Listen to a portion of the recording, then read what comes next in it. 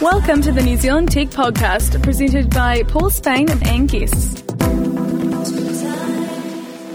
Welcome along to the New Zealand Tech Podcast. We're at episode 194. I'm Paul Spain. I'm Nate Dunn. Welcome along, Nate. How are you doing? Very good, thanks. Thanks for having me. It's good to be back.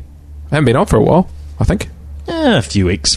Always good to have you back. Now, for those who don't know you, where do you fit into the technology community in New Zealand? Oh, a few different things. So my main job is I own a company called 3-Bit. We're a software house, and we do Xero stuff and Autotask stuff, and a company called Simpro. We do a lot of integrations and all sorts of other crazy stuff.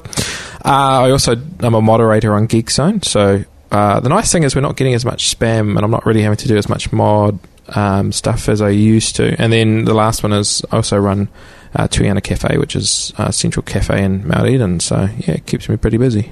Excellent.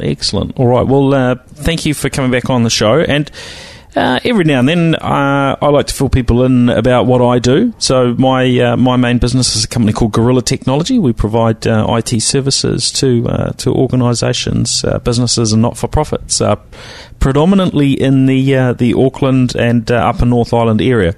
Now, the reason I mention that this time is that I'm on the lookout for an operations manager. So if anyone out there is looking for a role or knows somebody who would be a good technology ops manager, then do get in touch.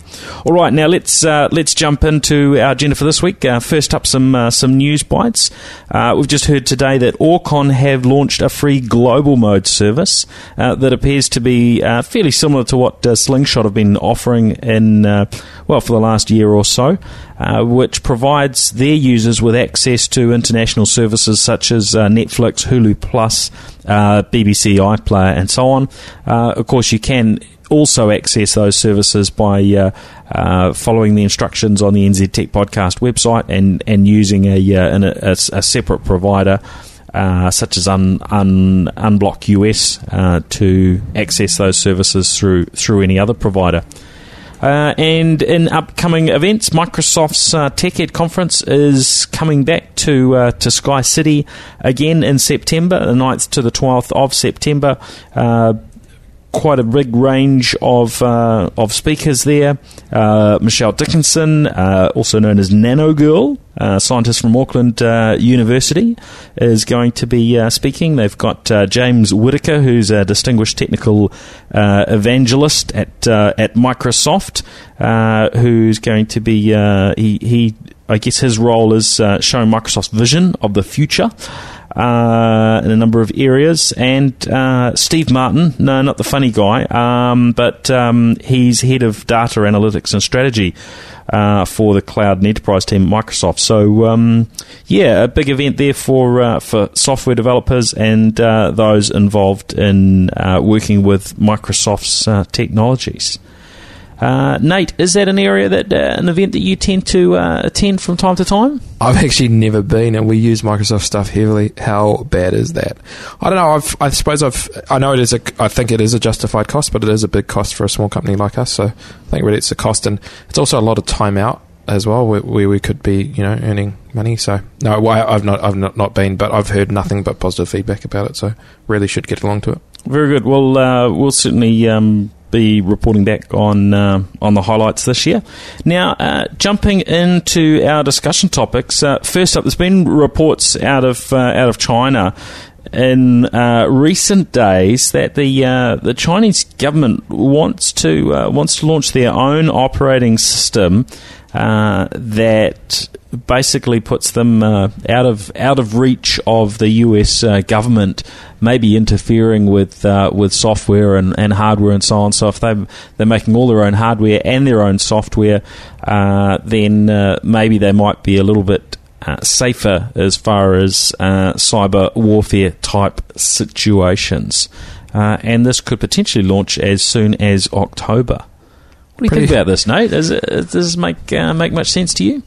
I suppose it does. It locks down if you're not only developing the hardware and the software, you've got greater control over exactly anything that's sitting in the background. And I always thought this stuff was a bit sort of pie in the sky and paranoia sort of thing. But the Wired magazine popped up about a week ago where they one of the guys interviewed Edward Snowden in Russia, and he said the first thing that Snowden said to him is, if you've got a cell phone on you, I need you to take the battery out, because when he was in the NSA, they'd actually worked out how to remotely switch on microphones on phones without it thing. I was like, oh my gosh, that's mental. So I can see why the Chinese are probably a little bit anxious about having all their own stuff, because then you can guarantee, well, I suppose you could get some malware in, but you pretty much guarantee that no one's watching and keeping an eye on you. And I suppose in the industry, in the world that we're living in now, that wars are not fought on battlefields, they're fought on a digital battlefield.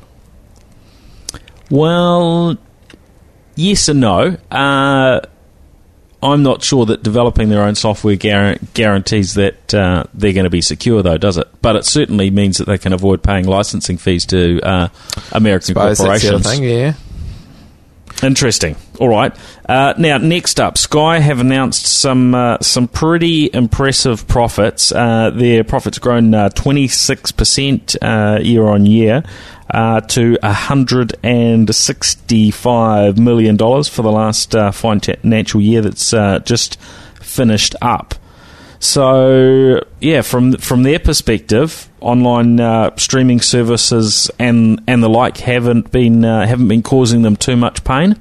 Well, I remember you and I had this discussion probably a year ago where we were talking about really the only dent we could see from an online service would be that it becomes much easier. Like your just stock standard mum and dad at home could somehow plug in a router. And I suppose now with global mode with Orcon, it's going to be a lot easier. And Slingshot a little bit easier. They've already had this. Yeah. But the fact that you can just sign up and watch your way. I did put I thought it was funny comment on Geekzone earlier saying that I wonder if Sky will start blocking Orcon ads, since it's only fair since they blocked Slingshot because they were...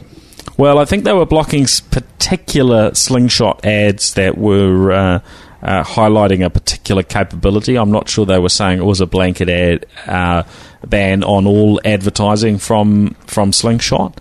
But yeah, it would be interesting to see if the next move would be for our bigger internet providers to start offering this sort of global mode. Seems very unlikely to me for two reasons. One, Vodafone is a very close partner with Sky, so they would probably be somewhat cautious on that basis.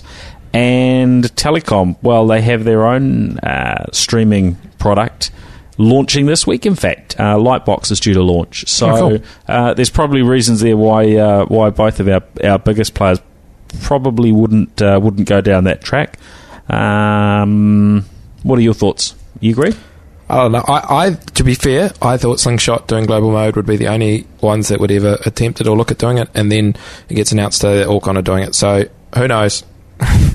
Who knows? All right. Well, we'll see how that progresses. Now, as I mentioned, Lightbox due to launch this week.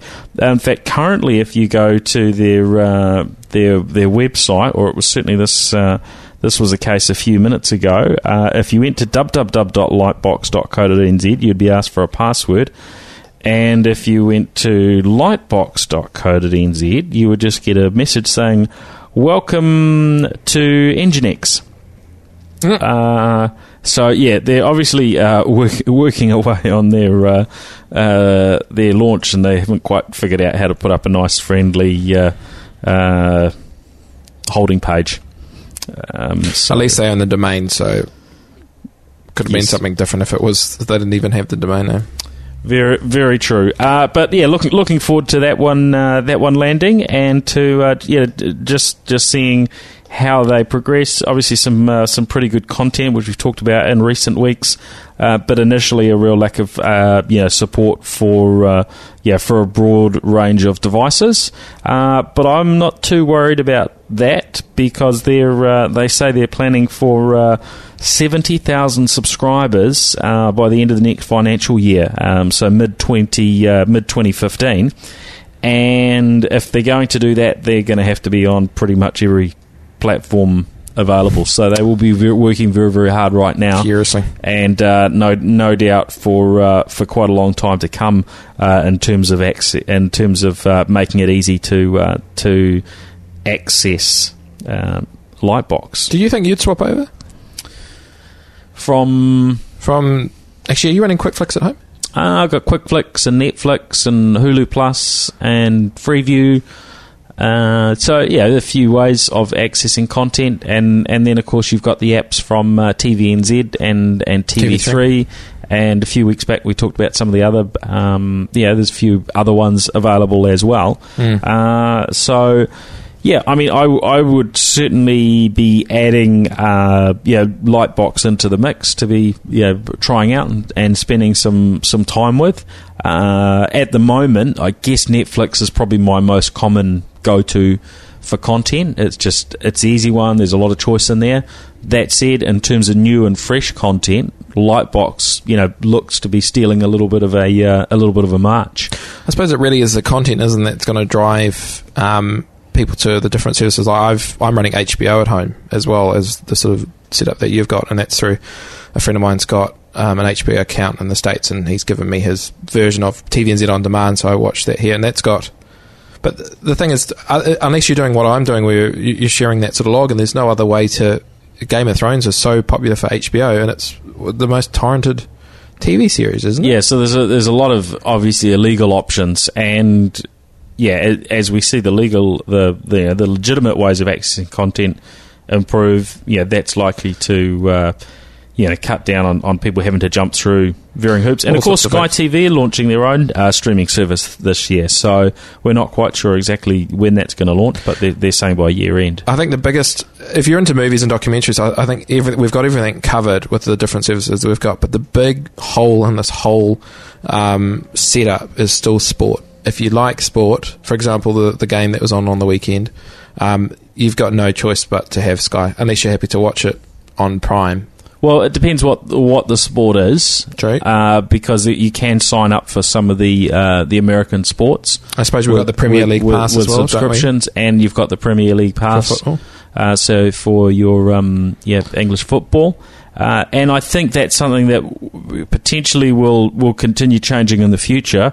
Although I imagine, Sky will make an extra effort not to lose, too much more content. But there is a swing in other markets to content being available both through broadcast and through online mechanisms. So, for instance, we might well see an online subscription option to see the All Blacks.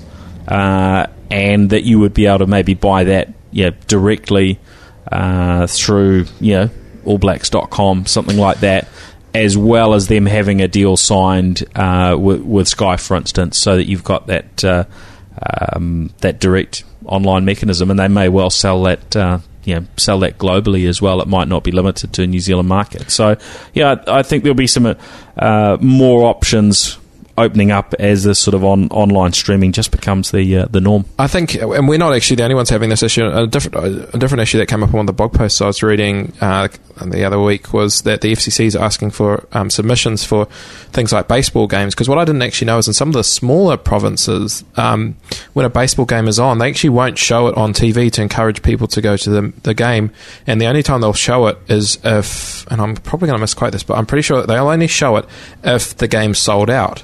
So they're talking about the FCC is asking for submissions about whether they should keep the status quo or actually make it so that if you want to go to the stadium you can, or if you just want to stay home you can watch it at home. So I suppose we've got these issues here where you've got one provider that's locked up the coverage of would be our most popular game, but in the States they've got all sorts of other rules, so there's really not a perfect model globally, really, is there? Lots of issues in lots of different places. Yeah, there are certainly challenges, and I'm not sure that all of those things will resolve themselves perfectly. There are some benefits to having one company you can go to for one subscription that covers the whole lot, whether it is cost effective for most people. I would say certainly over time I would expect things to come down in price, but there's no guarantee of that, and if you've got a monopoly on something, let's say it's rugby, and you decide you want to charge more than what you were making before for an online subscription, that sort of thing could be possible. So all may not be as perfect as what we would like in the future. But for now, let's wait and see, enjoy what we've got. Now, in terms of other products that are coming through, Microsoft Surface Pro 3 lands in New Zealand officially this week, although must admit I have seen a lot of these around over the last few weeks since I've been using the Surface Pro 3. There's quite a number of people that have brought them in from the US, and Microsoft have put a few out into varying people's hands as well. But most of the ones I think I've seen are ones that people have brought back from travels to the US. In terms of my experience with it, I've been quite enjoying it. It still does have some differences compared to a traditional laptop from a downside perspective, but not a whole lot. I'm doing something now with the Surface Pro 3. I'm using it on my lap, which I didn't find such a good experience with the previous Surface Pro products, and I find that actually that works okay. And in most other scenarios, it's pretty excellent having such a small and light device that you can carry around. What's the build quality like? Everything feels a bit snappier and stronger than the previous model, or very much the same? Well, the tablet itself is very similar. I do like the way that they've done the kickstand, and that's got a nice... Because the previous one, the kickstand would only go out... Well, the first one had sort of one angle. The second one had two angles you could have it to. Yeah. And this one, you can fold it virtually the whole way back. So if you just want to have it as a sort of tilted tablet on the table in front of you for a meeting, you can do that. And you can position it at pretty much any angle until it gets quite close to closed, and then it just sort of falls closed from there. But yeah, I find that's a really great way to use it, being able to put it at those various positions in terms of what suits you. And the keyboard is more rigid, particularly because of the way that it magnetically sort of follows the base of the screen, and that gives it some rigidity, and also it puts a little bit of an angle on the keyboard, which is really nice. And because you've gone from the 10.6 inch screen on the previous models to a 12 inch, you've got a bigger device to play with. That means you end up with a bigger keyboard and trackpad, and now it's really at what I think is a real sweet spot in terms of size. That works really, really well. I think the previous one, it was really easy to make a lot of typos because the keyboard was a little bit too cramped. Now it's not far off a full-size keyboard. So yeah, I think they've done a pretty good job with this one, and not too many complaints. Although there have been some reports of overheating on some of the i7 models, on some of those top-end models recently. So I don't know whether that's something that's because of a faulty firmware update that causes a problem, or whether it's bigger than that, or it's something they'll just fix with a software update. It just means it becomes dual purpose. It's a laptop and a hot plate. Yeah, you cook your lunch, warm your lap. Yeah, great on a winter's day, right? But yeah, probably that's going to burn through your battery a bit quicker. Yeah, that's true. Too. Yeah. But the battery, I've been finding the battery life on it, it's good. And yeah, just being able to dock it in, and I don't actually have the full dock yet, but just linking it up to my 32-inch screen here works well.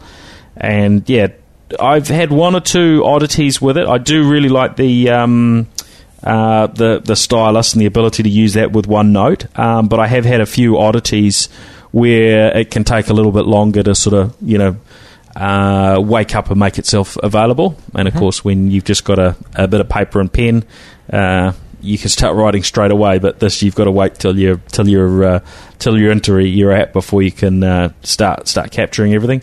The other odd issue I had was I bumped something at one stage, and I'd written a whole bunch of notes, and they disappeared. Oh, so yeah.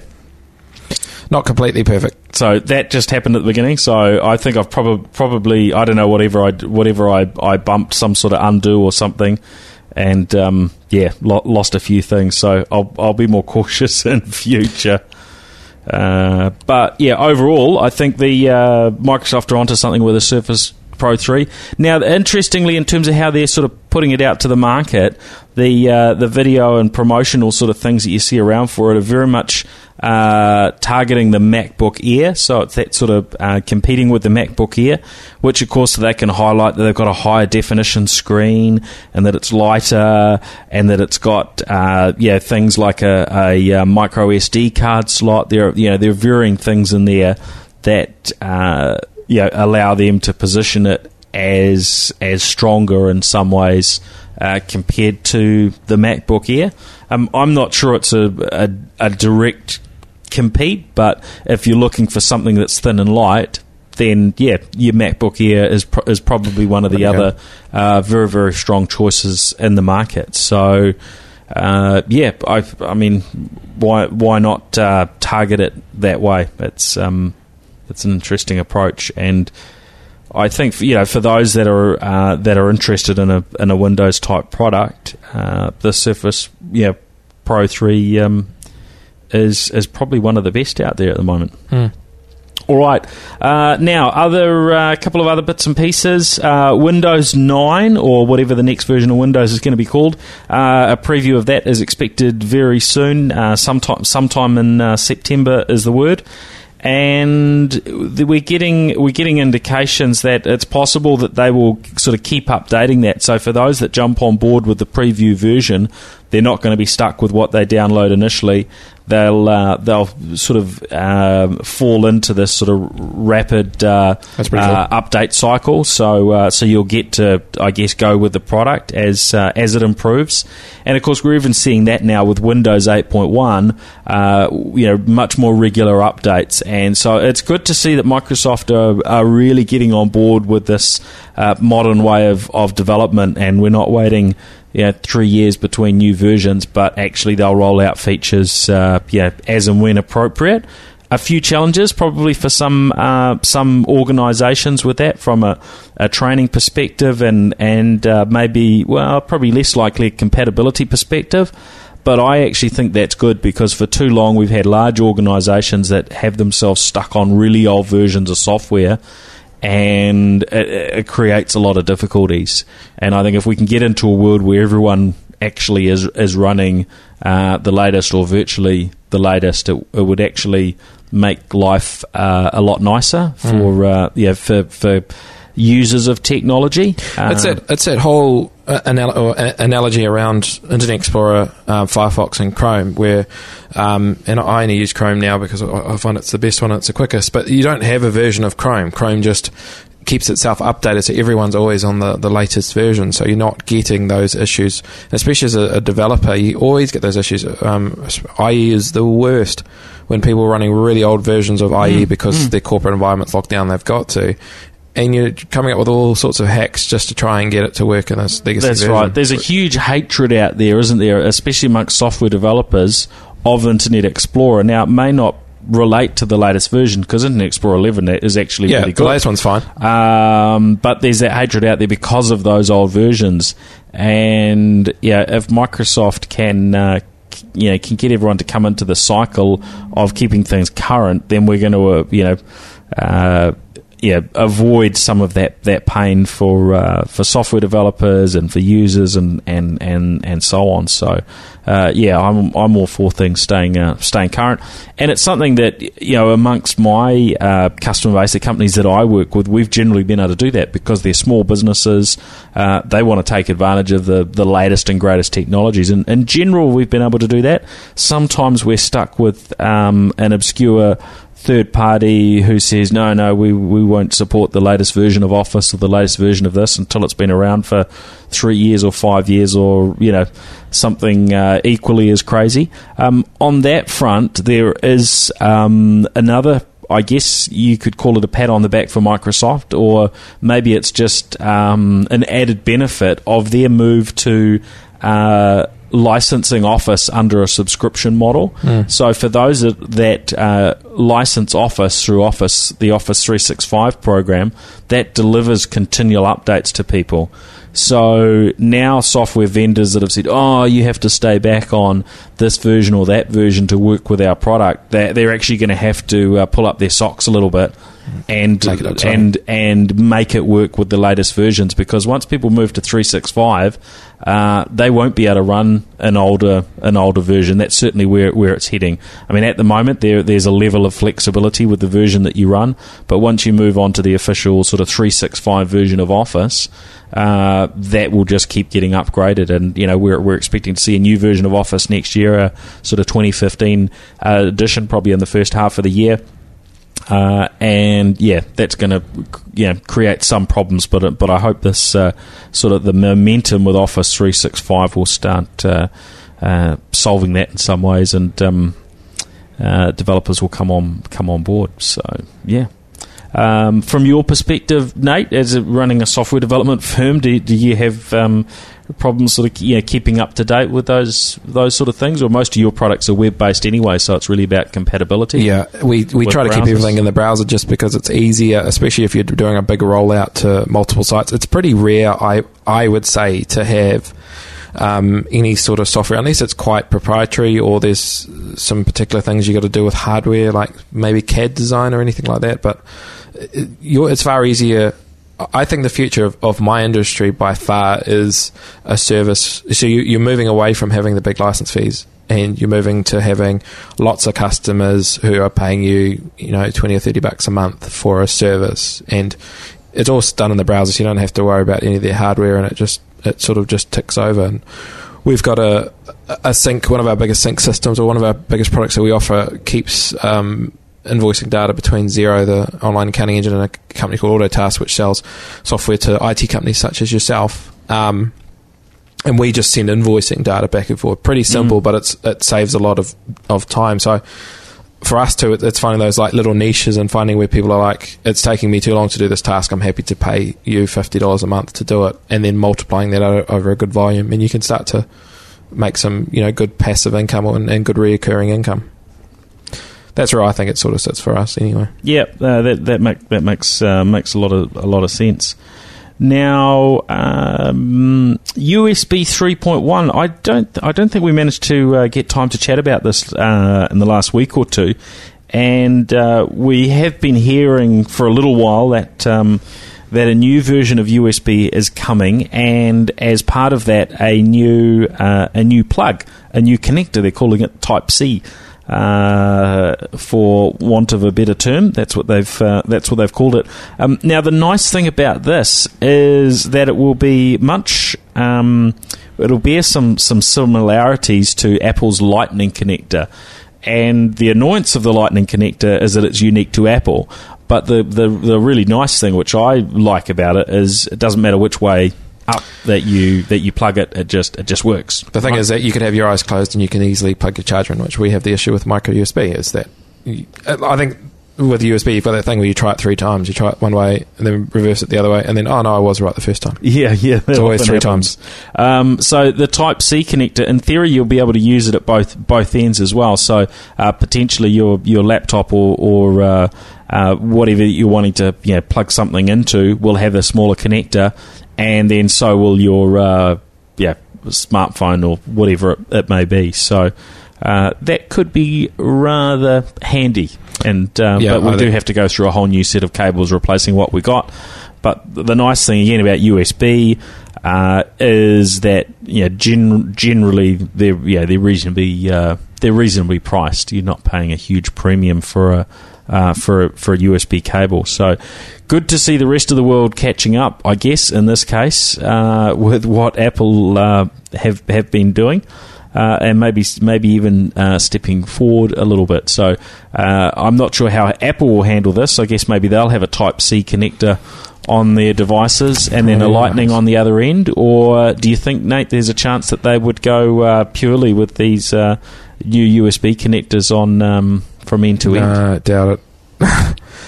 Why be easy when you can be difficult? Well, you can be Apple. All right. Well, I'm not sure, but I guess if the past tells us anything, it may well suggest that they will continue having a unique cable, and that there will be some benefit of doing that. So we'll see. And not too far off. I think a new iPhone due to be announced within within about 2 weeks' time. So, have we seen a whole lot of leaks about what it's going to look like? Yeah. There's a whole lot of info around screen sizes and things like that, and debate whether it's going to have a sapphire screen or not. But certainly we're expecting 4.7 and 5.5 inch screen type models.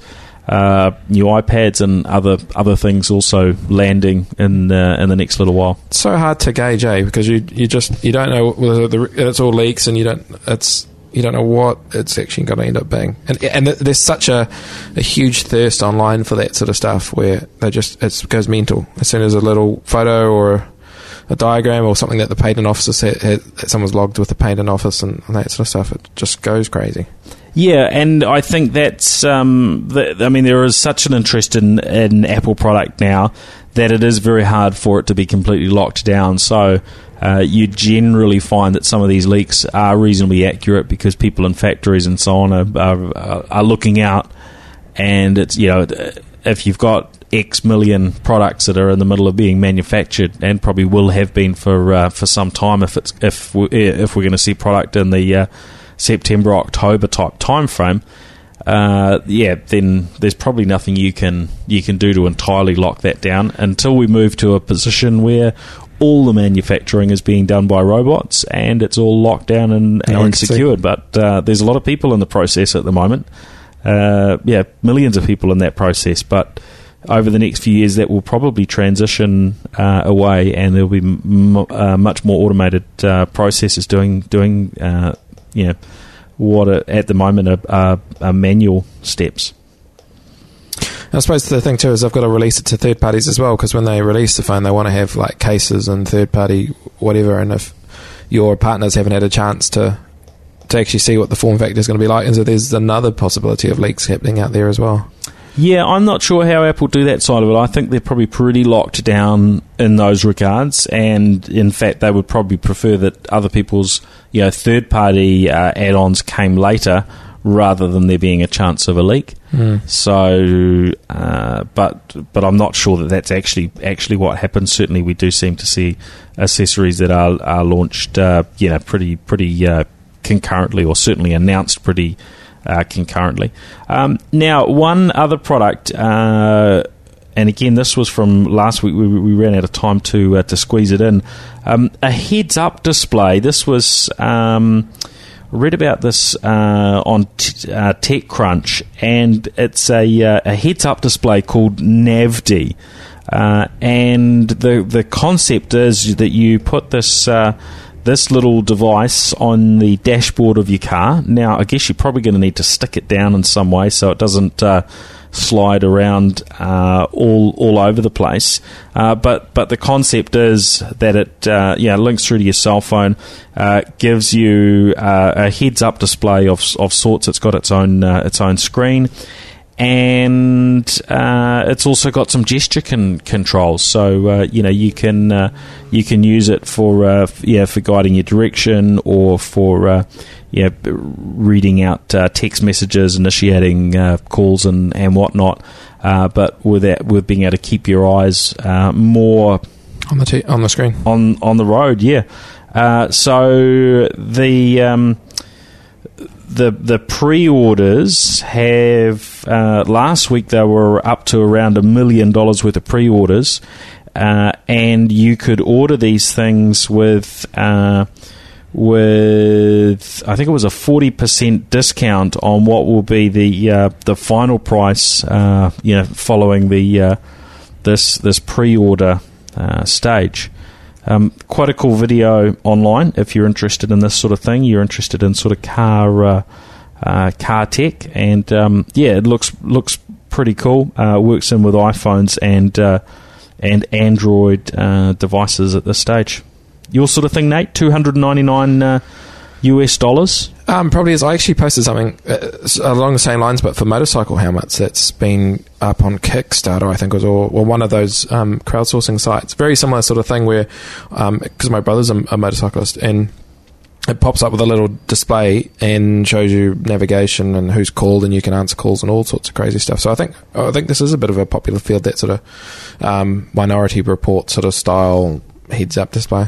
I think the first version is probably going to be a little bit and then as they refine the technology and it gets better and better, you'll probably find it becoming actually a part of cars that they'll all ship with it. Yeah, and I mean that was the interesting thing with the time I got with Ford last week, so looking at some of their things. Part of the challenge with that is that technology becomes such an integral part of the vehicle that when you want the technology change, you've actually got to upgrade the whole thing, whereas the key parts of what the car actually is built for might still well last for a lot longer, but after a year or two you may well find the technology is well overdue. And cars, because of safety, because a whole range of factors, it tends to take a few years from start to finish in designing and building and launching a new car, whereas technology tends to move much quicker. So the concept of add-on devices to your vehicle, like a heads-up display, that isn't integrated, to me certainly has some attraction, but also in general somewhat messy, having these sort of you got all sorts of bits stuck onto your dashboard. I guess it was the same thing with add-on GPS and having Bluetooth headset or Bluetooth units in your car and so on for a while. Those things have probably got tidier as we need less and less of them, and the smartphones tended to do more. Would you be tempted to upgrade your car more often if there was a lot of new technology coming through each year? Yeah, probably. I'm actually not a massive car fan, so it would have to be something pretty revolutionary for me to try. I try to, where we live at the moment, I'm about 5 minutes drive from work, and I don't enjoy long trips. And even flying, I wish that they'd invent teleporters, because I hate waiting around the airport and you wait for the flight. It just get me there so I can do whatever meetings or holiday, whatever I'm doing, and then teleport me back. Bring it on.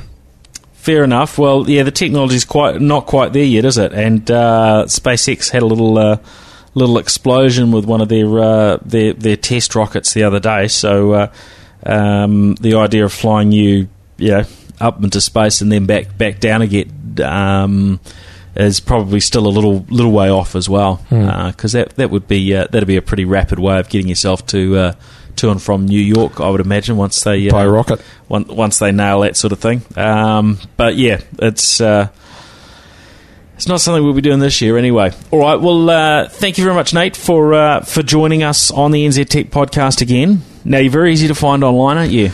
Yeah, probably the easiest way is to find me on Twitter, so I'm just at Nate on Twitter, so that's nice and short. I also blog on Geek Zone, so you just jump on the front page of that.